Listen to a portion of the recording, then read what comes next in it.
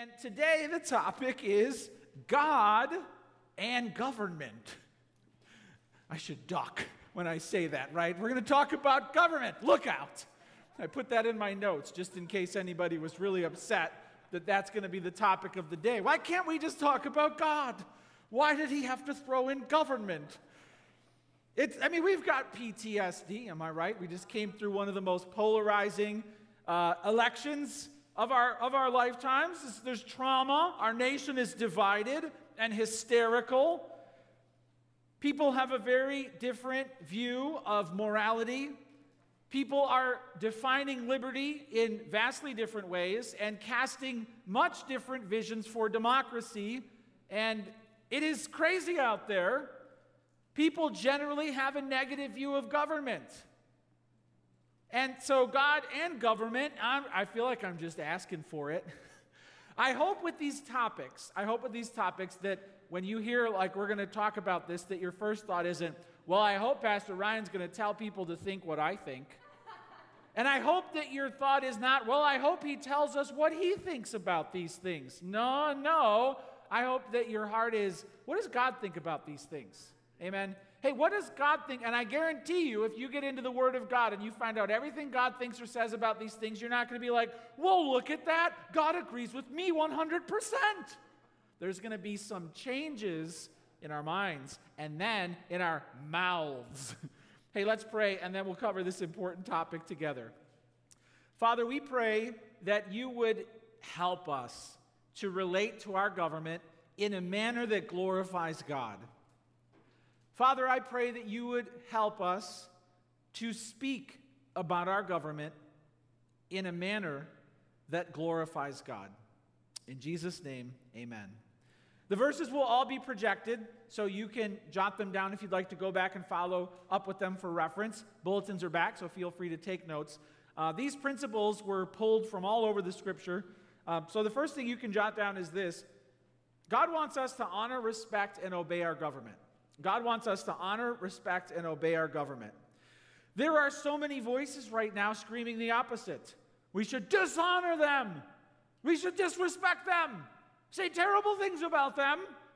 Give them no praise and disobey them. Why would we do what they want us to do? There's just shouting against this biblical principle. In Romans 13:1, the Apostle Paul wrote this, let every person, if you're a person, raise your hand. Go ahead and do that if you're just a person. This is an interactive sermon, okay? I saw one person who didn't raise their hand. Somebody check on them.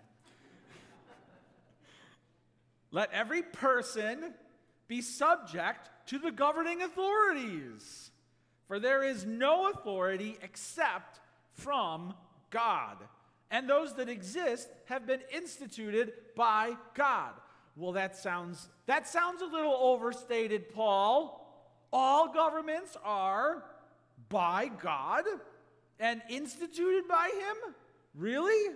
That's a biblical principle? Isn't your Emperor Nero? Yes. And he's telling people he's a god? Yes. And he's going to kill Christians? Yes. And you're telling me that you've got to be subject to him? Yes. What about in Israel, your homeland? They literally killed Jesus. All right, you got a lot of opinions about our government. They didn't kill Jesus. Can you imagine if they had, right? And then writing, well, you know what we got to do? We got to obey him. That's what he's saying. Wow.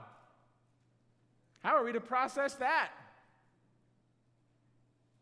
1 Peter 2:13-14 says this, be subject for the Lord's sake. There's the motive.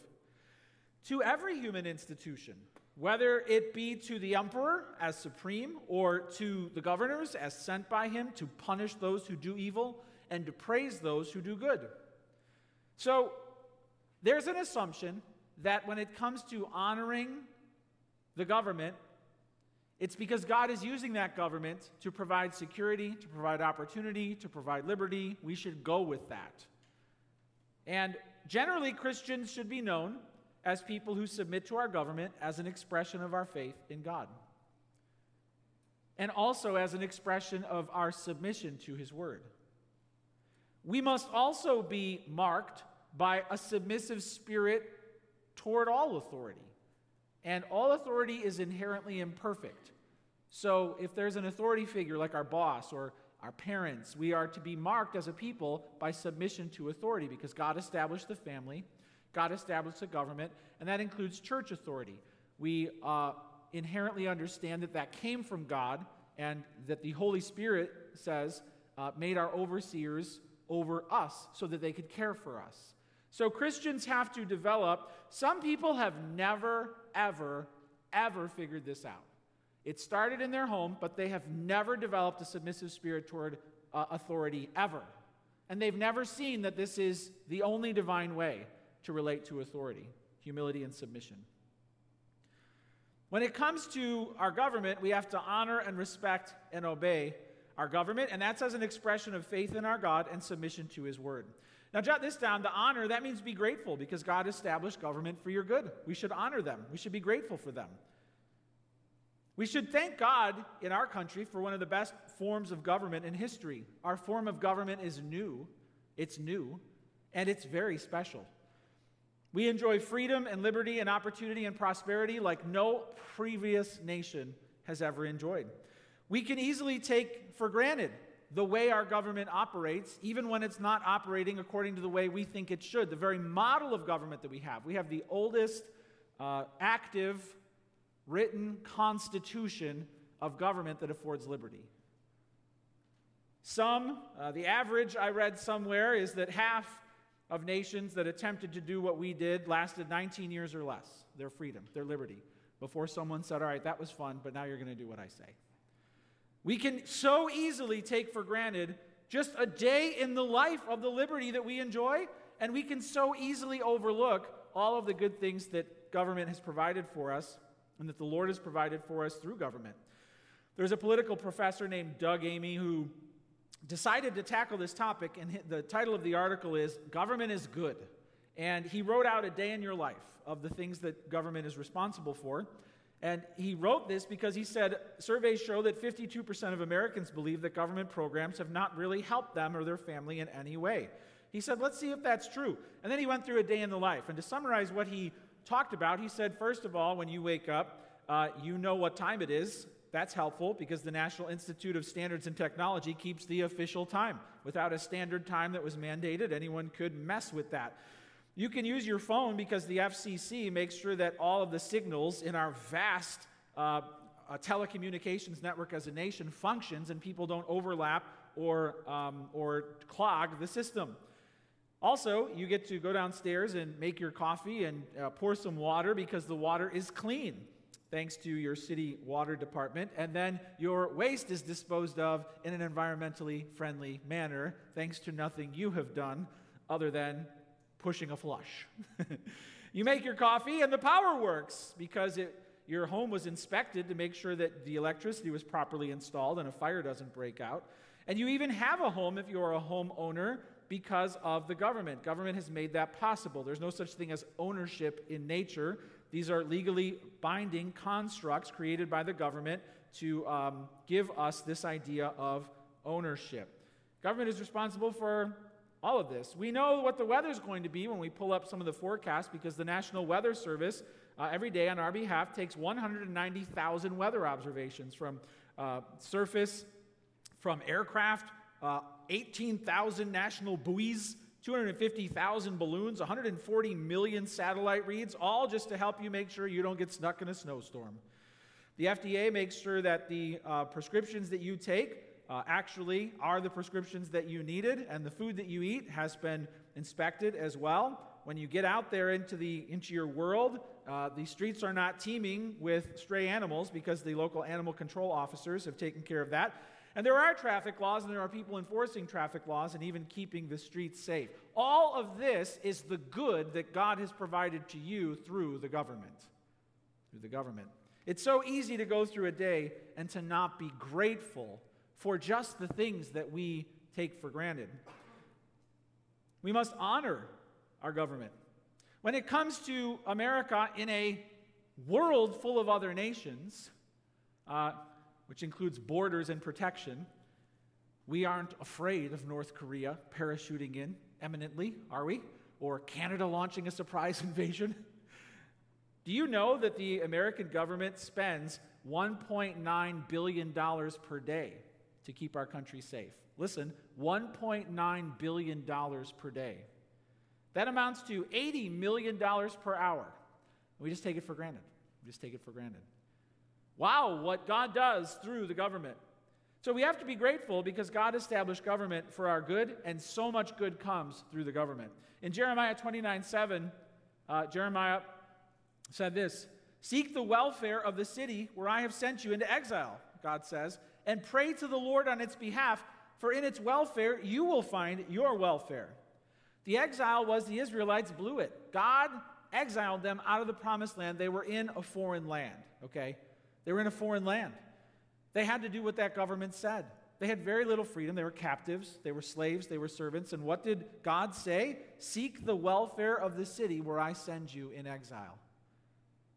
Pray to the Lord on its behalf, for in its welfare you will find your welfare. Do you see how hey, honor the government. Pray for that government. I know you're far from home and you've got no rights. Hey, in its welfare, you will find welfare. This is a very positive view of a very bad government situation. There should be gratitude. There should be support. There should be prayer. Hey, our government needs to hear from the church. We are for you. We are grateful for all that you have done. We know that through God, much good is being given to the people. When I was a new Christian, I remember that I was attending a church in Melrose Park. And one of the things that church did on an annual basis is they would invite all the local leaders into a church service, and they would have Government Appreciation Day. Have you ever been to a Government Appreciation Day church service? We've never done it here. Maybe we should. But the mayor would be there, the police chief would be there, the fire chief, they would all be there. And they would have them stand, and people would clap, and they would say thank you. And I was just this new Christian. I'm like, this is really interesting. And the pastor would then preach on how government was supposed to honor God. The 1-2 punch. Thank you. Now get it right. It's a great idea. But here's what it conveyed. We are for you. We are for you. So be grateful because God established government for our good. Jot this down. Be obedient because God will punish your defiance. Be obedient because God will punish your defiance. Christians shouldn't be defiant, contentious toward government. We should follow the rules. We should obey the laws. We should pay our taxes. We should get our city sticker. Romans 13:2. Therefore, whoever resists the authorities resists what God has appointed. And those who resist will incur judgment. In other words, when you just don't do what the government says flagrantly, and then when your life gets really hard, God is very pro that pain. God is very pro that pain.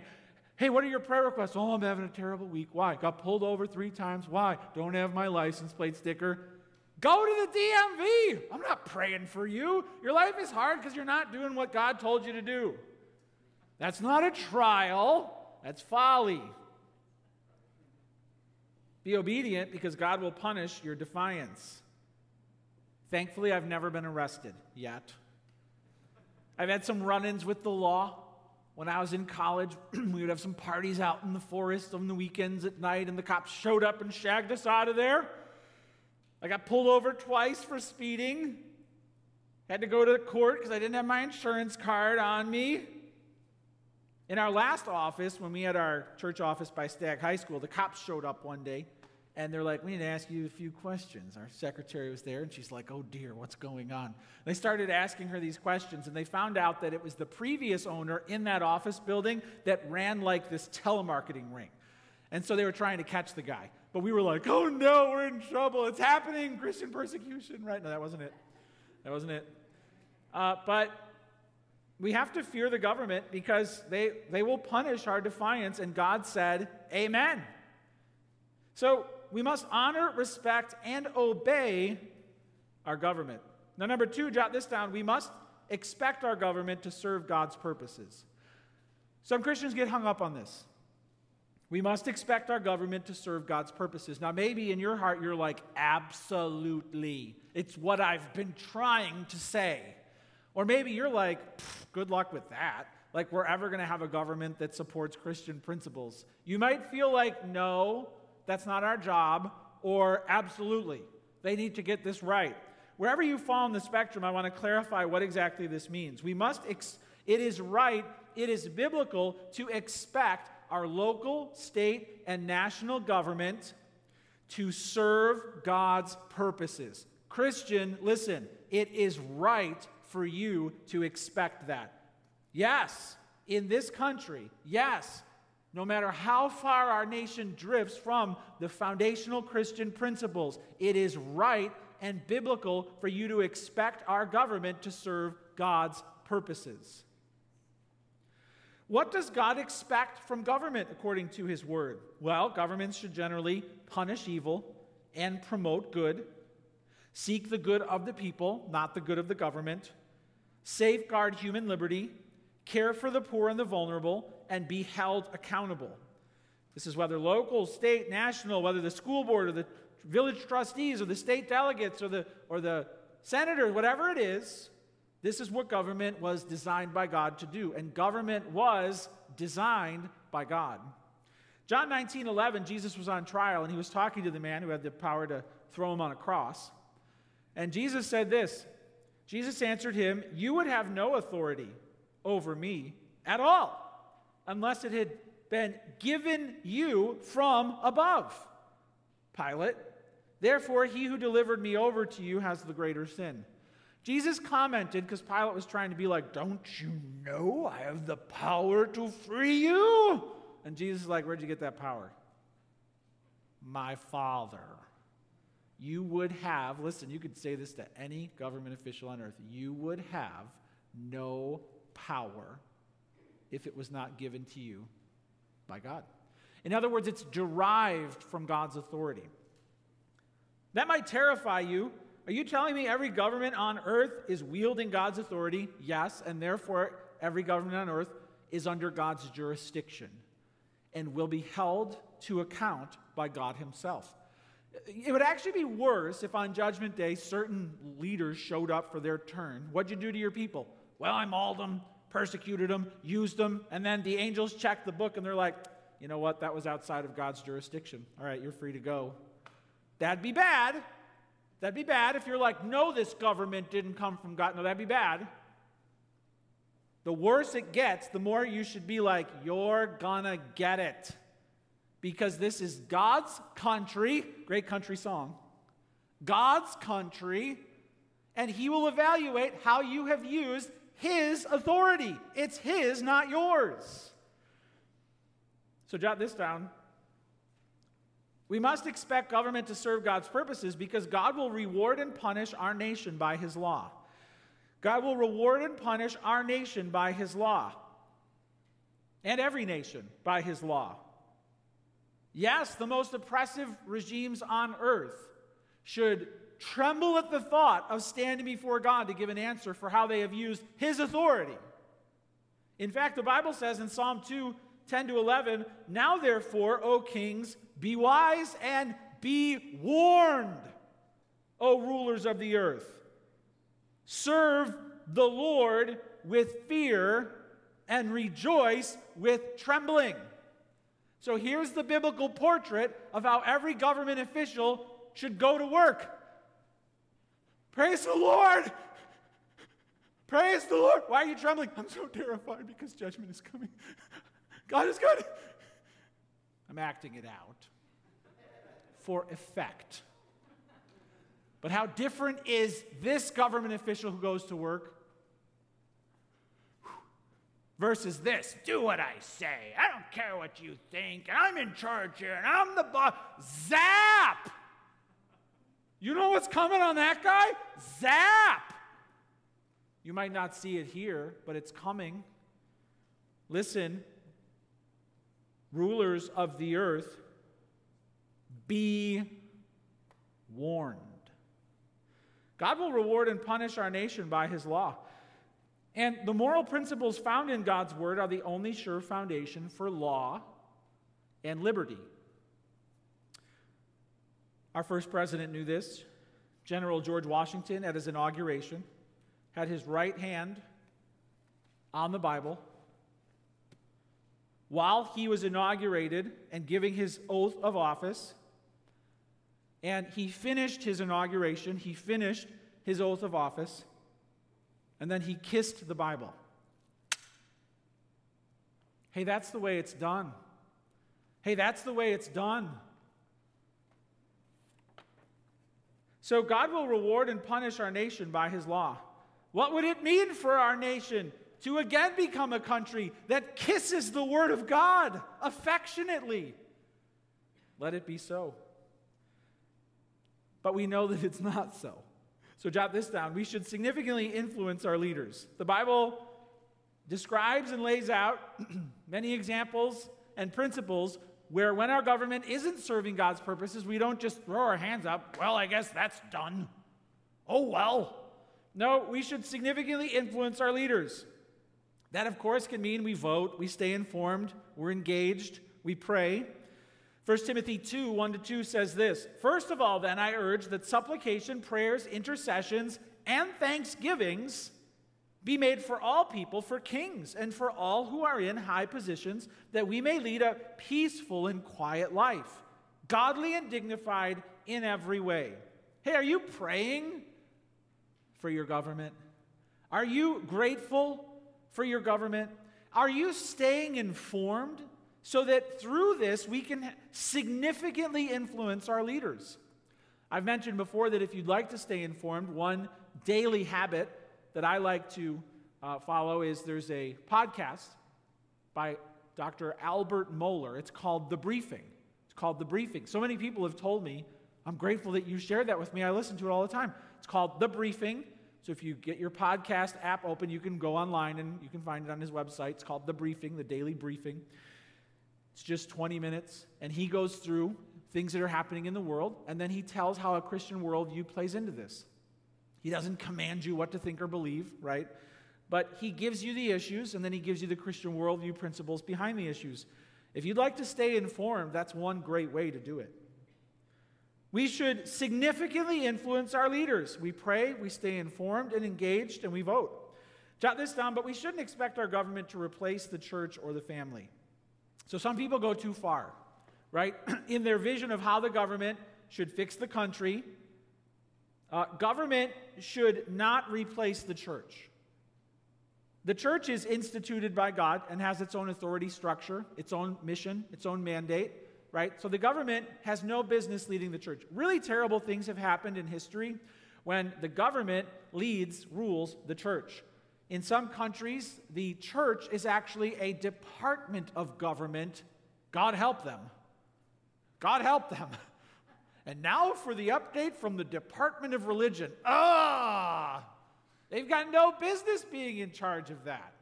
And in other countries, the church has ruled the government. That's bad too. It's bad when the government runs the church, and it's bad when the church runs the government. Yikes. Both are bad. Neither of them is what God ordained. He ordained government and he ordained church. So the government shouldn't regulate worship.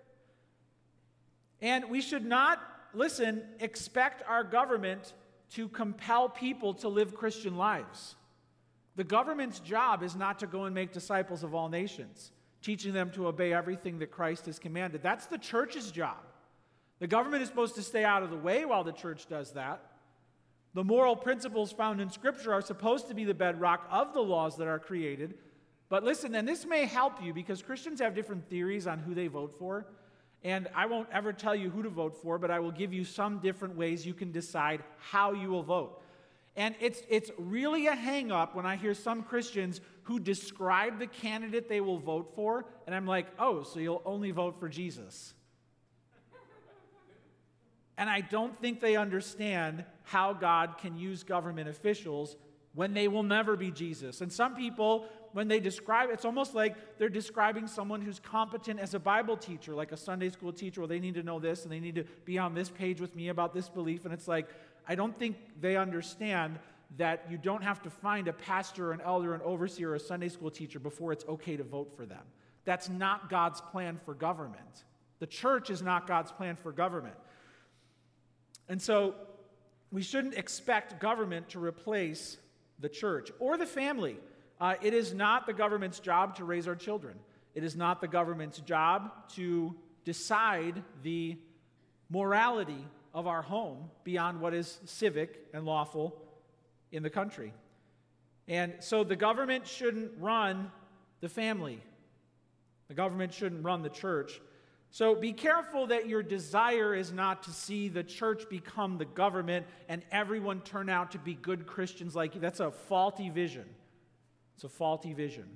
So we should expect the government to serve God's purposes because God will reward and punish our nation by his law. We should significantly influence our leaders, but we shouldn't expect government to replace the church or the family. Wow, we just covered a lot of ground there.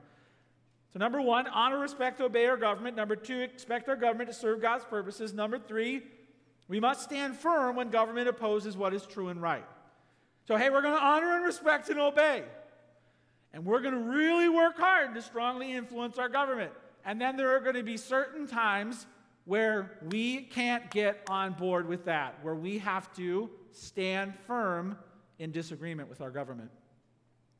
We must stand firm when government opposes what is true and right. There are many biblical examples of people who had to stand against unbiblical or immoral practices of their government in Scripture. Take Daniel, for example. What a role model. Legendary prayer life, 3 times a day, right? Better prayer life than me. 3 times a day. He's going to go off home, open the windows, kneel down and pray. Well, they couldn't find any dirt on him, so what did the other politicians do? He's living in exile, and they're like, you know what? We've got to cause trouble with his God because that's the only way we're going to get him. So they issued this new law. You can only pray to the king. And David's like, yeah, whatever. And he went home to do what he had always done. And then it just so happened that the, FBI was there. Oh, we were just doing a spot check. That man's not praying to the king. Arrest him. Of course, you know this story. He was thrown to the lion's den. And what happened? The king didn't want this to happen. It was a big trap. And then the next day he ran out. Are you okay? Are you okay? I am. God shut the mouth of the lions. Daniel was caught up, though, in this trap. The government issued a law that forbade him from praying. And he's like, no. And he almost lost his life over it. And he's like, fine.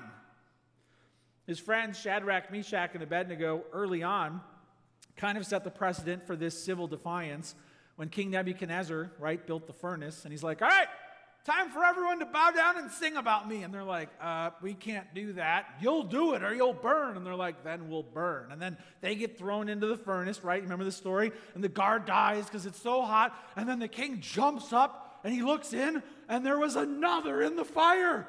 There's 4 in there. And then they pull them out and they don't even smell like campfire. God protected them. And what did they say before this happened? They said, our God is able to deliver us from your hand, O king, but even if he doesn't, we will not serve you. There are times, and there will be more and more and more times, where as a Christian, and I want you to hear me, especially the young people in the room, I want you to hear me, there will come a point where it is crystal clear that your Christian values, biblical moral principles, are now under attack. And you have to nail your feet to the floor and say no. And when the threats come, you're going to lose your job. We're never going to talk to you again. We're going to cancel.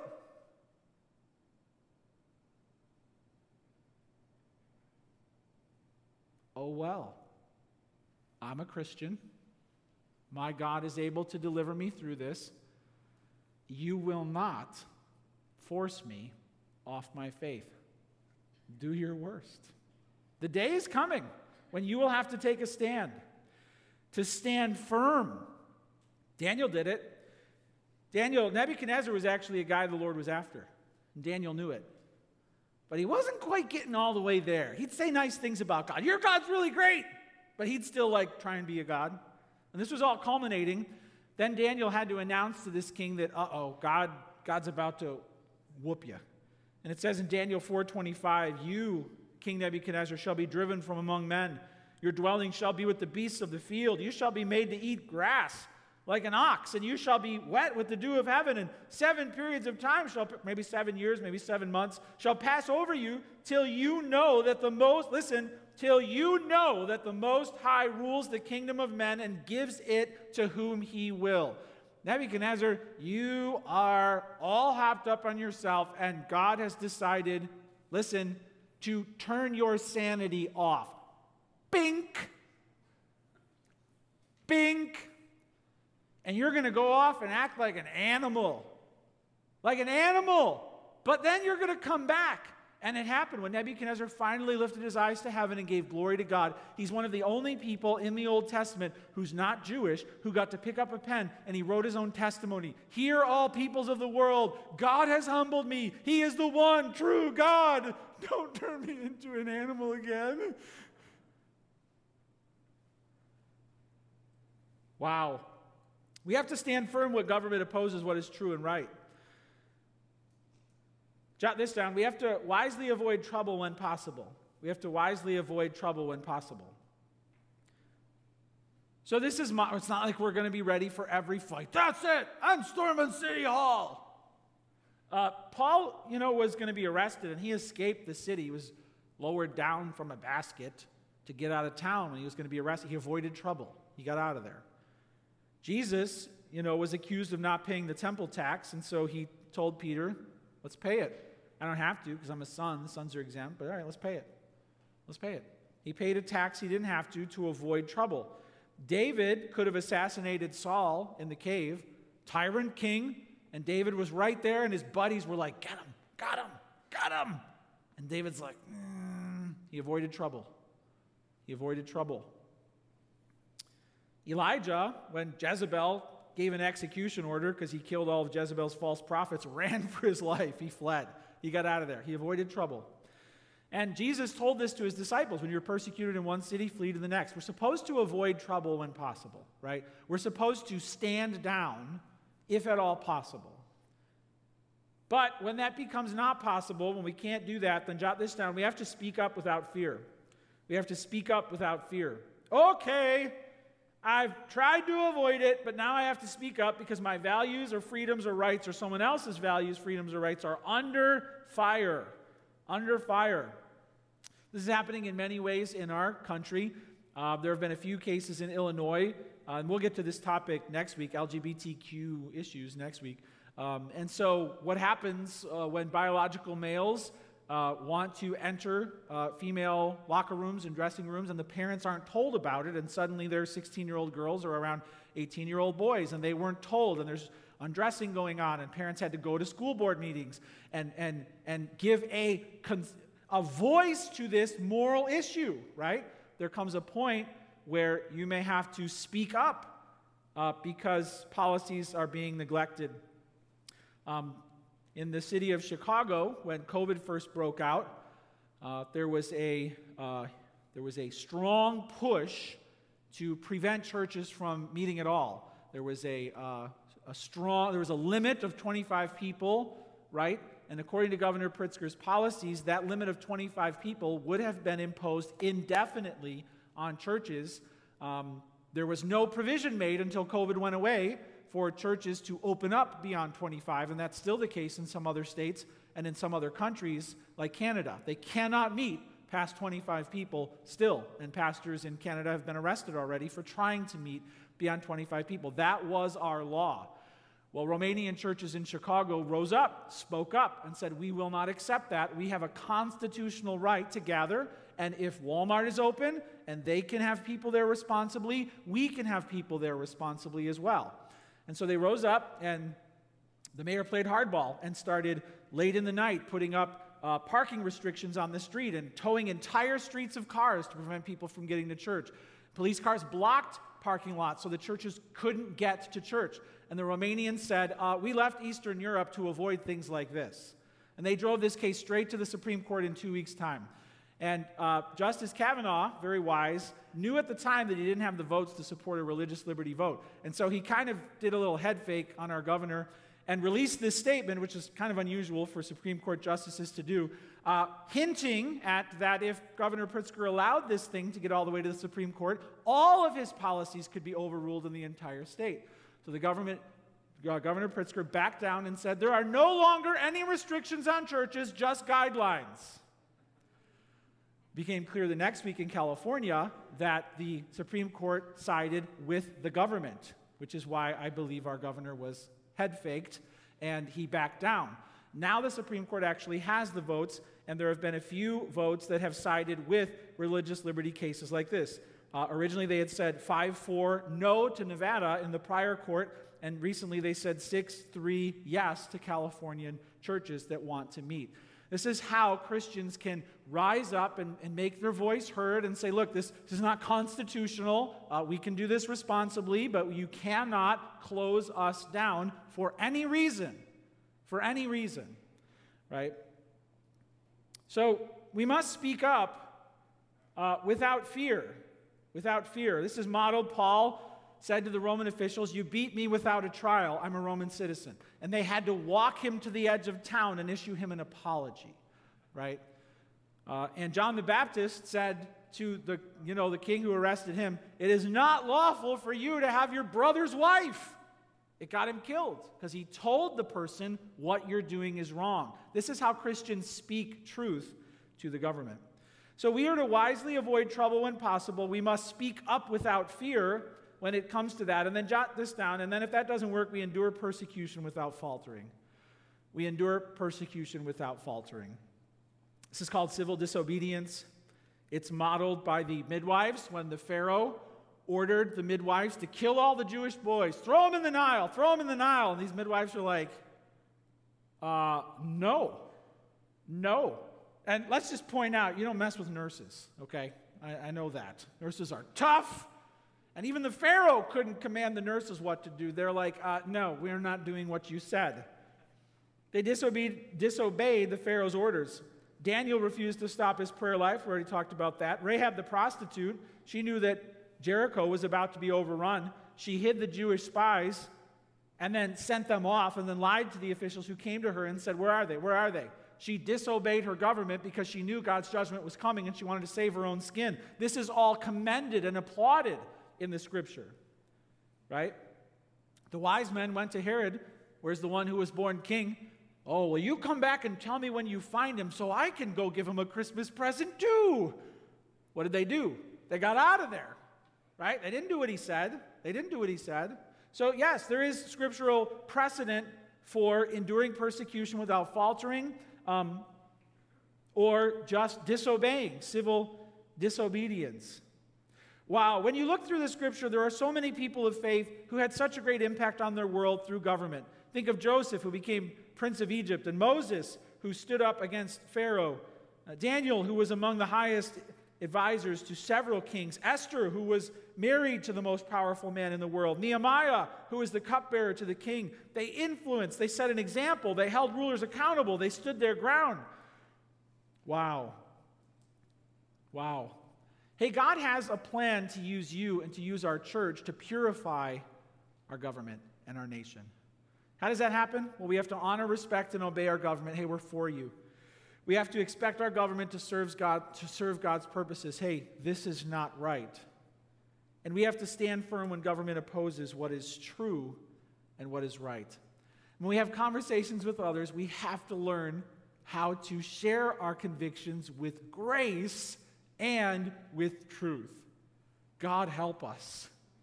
Let's pray. Lord Jesus, what a tall order. What a challenging sermon. This is beyond comprehension to know how we are to live this out. You are the Alpha and the Omega. You know the fate and destiny of every government on the planet. And Jesus, all authority in heaven and on earth already belongs to you. Help us, Lord, to not act like desperate, fearful, angry complainers. You already have all the power. You don't need an election. You don't need an appointment. You don't need approval. You already have it. And Jesus, because the power is already yours, help us to be humble, to stand firm, to be upright. Help us to be so much more grateful for the government that you provided for us. Lord, of all the people who have ever lived throughout human history, we are so blessed with freedom. Lord, the prosperity that you have given us, the liberty that you have provided, oh Lord, we're thankful for the government that you have provided. But Lord, in so many ways it's lost its way. It is moving away from the Christian principles on which it was built. We pray for revival in our land. We pray that you would raise up men and women and children who will stand firm and insist that our government glorify you. Lord, I pray that you would be the one to bring to remembrance to our elected officials what has happened to governments in the past that have defied you. And may they tremble, may they be warned, and may they bring their deeds in line with your law. Now, before they stand before you on Judgment Day. Lord, we just pray for a great awakening to the gospel in our country, a great awakening to morality, a great awakening to sanity, to reason. And Lord, we know you can do it. And so we pray this in Jesus' name. Amen.